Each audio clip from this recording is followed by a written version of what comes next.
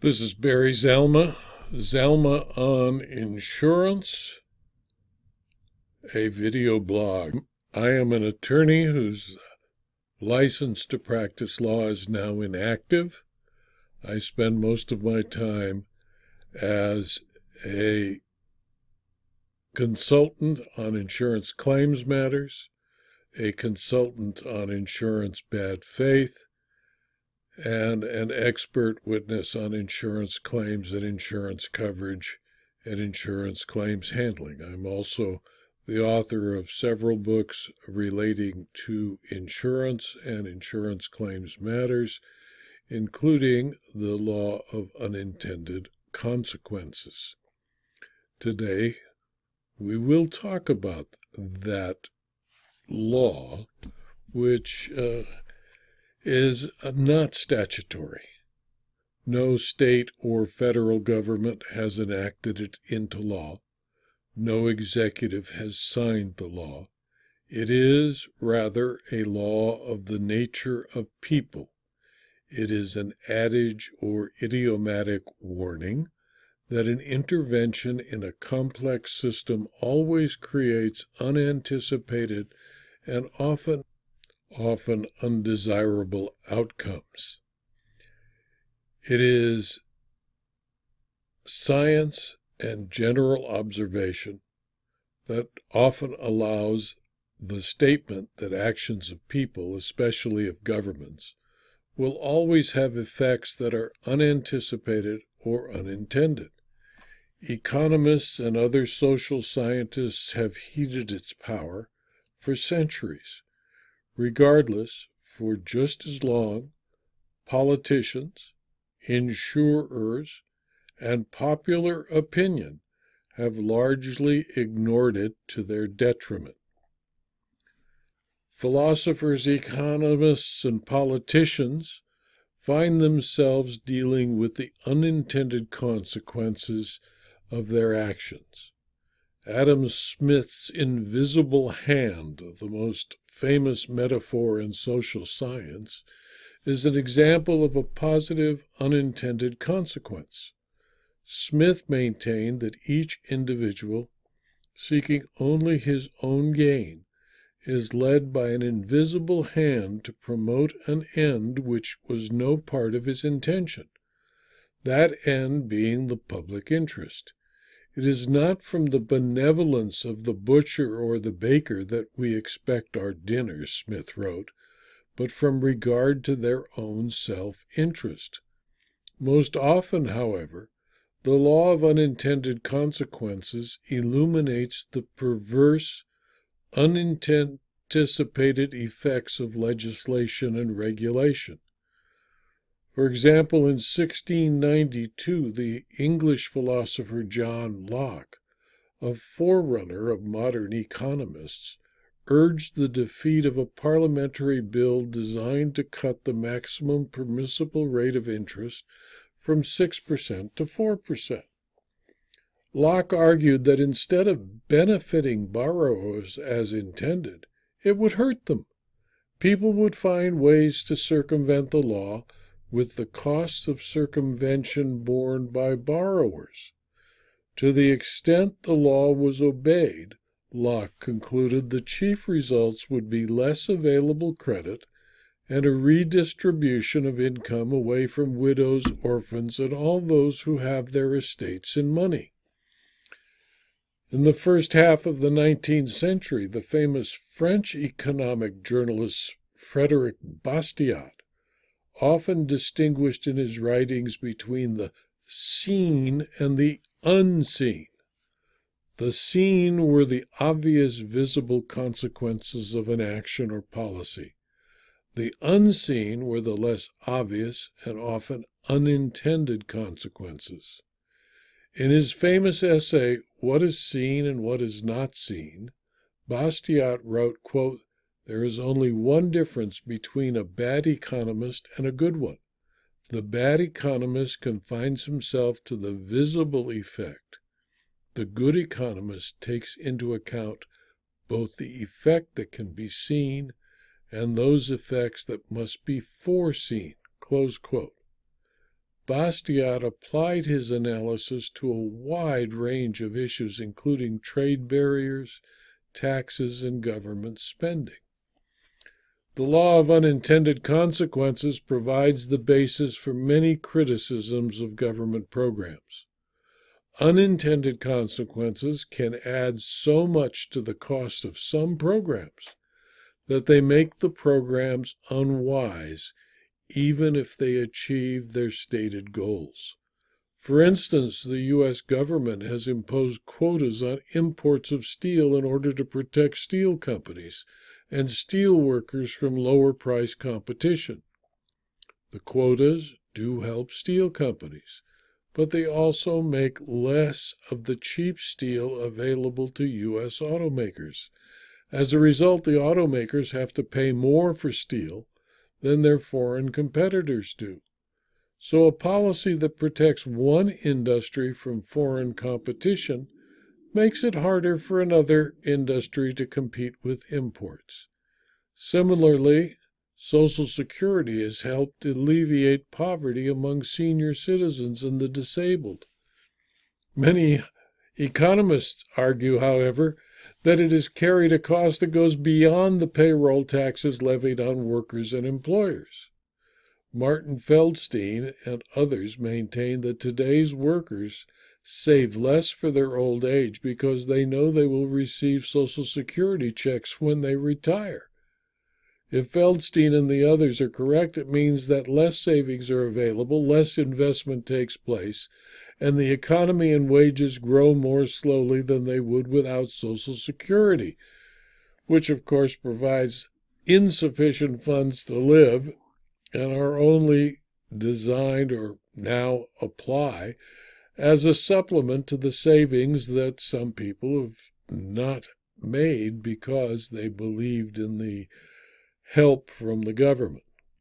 The law of unintended consequences is at work always and everywhere. People outraged about high prices of plywood in areas devastated by hurricanes, for example, may advocate price controls to keep the prices closer to usual levels. An unintended consequence is that suppliers of plywood from outside the region, who would have been willing to supply plywood quickly at a higher market price, are less willing to do so at the government-controlled price. Thus, a shortage of good resulted where it was badly needed. Government licensing of electricians, to take another example, keeps the supply of electricians below what it would otherwise be, and thus keeps the price of electrician services higher than otherwise. One unintended consequence is that people sometimes do their own electrical work, and occasionally one of the amateurs is electrocuted. If a firm offers insurance for bike theft, it may distort consumer behavior and reduce the incentive for consumers to lock a bike. This is why insurance companies usually insist on a premium, making sure consumers still have an incentive to look after their bikes. Insurance is controlled by the courts through appellate decisions and by government agencies through statute and regulation.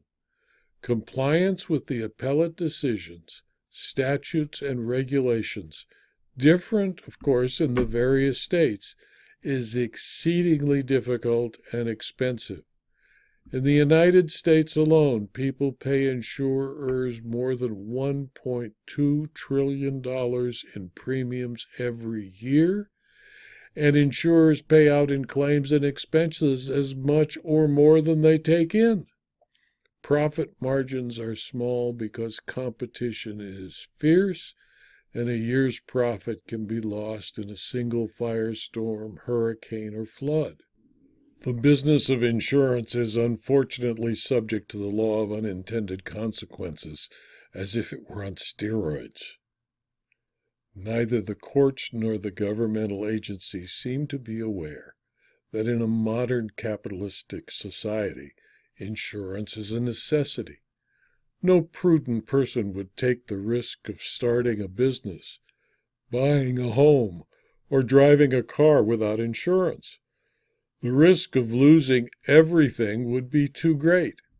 By using insurance to spread the risk, taking the risk to start a business, buy a home, or drive a car becomes possible. Insurance has existed since a group of Sumerian farmers more than 5,000 years ago scratched an agreement on a clay tablet that if one of their number lost his crop to storms, the other would pay part of their earnings to the one damaged. Some good attempts seem to draw out the rule and law of unintended consequences when dealing with insurance. For example, insurance statutes have been enacted requiring insurers to use simplified wording to make it easy for even someone with only a fourth grade education to understand an insurance contract. Insurance contracts can be required to be either simple or exceedingly complex, depending on the risk taken by the insurer.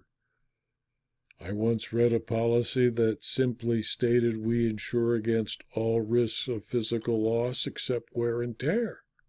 Simple, easy to understand. Regardless, insurance is neither more nor less than a contract whose terms are agreed to by the parties to the contract. Over the last few centuries, almost every word and phrase used in insurance contracts have been interpreted and applied by one court or another. Ambiguity in contract language became certain when the laws changed to make the insurers write their policies in simple language rather than the language that had been interpreted over the last 100 years or so. The average person saw the insurance contract regardless as incomprehensible and difficult to understand. Courts struggling to understand the older insurance policies added to the concern of the legislatures. As said in Insurance Company of North America versus Electronic Purification Company, a 1967 California Supreme Court decision, quote, "The company gave the insured coverage in relatively simple language easily understood by the common man in the marketplace, but attempted to take away a portion of this same coverage in paragraphs and language which even a lawyer, be he from Philadelphia or Bungay, would find it difficult to comprehend. Ostensibly to protect the public, to salve the concerns of jurists like the one quoted above, insurance regulators and legislatures decided to require that insurers write their policies in easy-to-read language. Because they were required to do so by law, the insurers changed the words in their contracts into language that people with a fourth-grade education could understand. Precise language interpreted by hundreds of years of court decision were disposed of and replaced with imprecise, easy-to-read language. The law of unintended consequences came into play. Instead of protecting the consumer, the imprecise language resulted in thousands of lawsuits determined to impose penalties on insurers for attempting to enforce ambiguous, easy-to-read language. The lawsuits cost insurers and their insureds millions of dollars to get court opinions that interpreted the language and reword their easy-to-read policies to comply with court decisions. For more than 30 years, the unintended consequences of a law designed to avoid litigation has done exactly the opposite. The attempts by the regulators and courts to control insurers and protect consumers were made with the best of intentions. and those intentions were paving the way to hell. Bad faith, in my opinion, causes bad behavior. In the 1950s, the California Supreme Court created a tort new to U.S. jurisprudence, the tort of bad faith.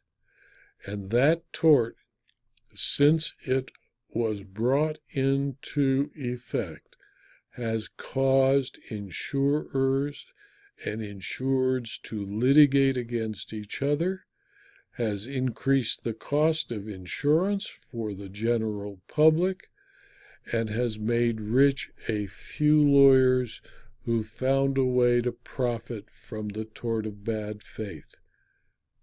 It is time, and I will speak of it perhaps in later videos, to get rid of the tort of bad faith.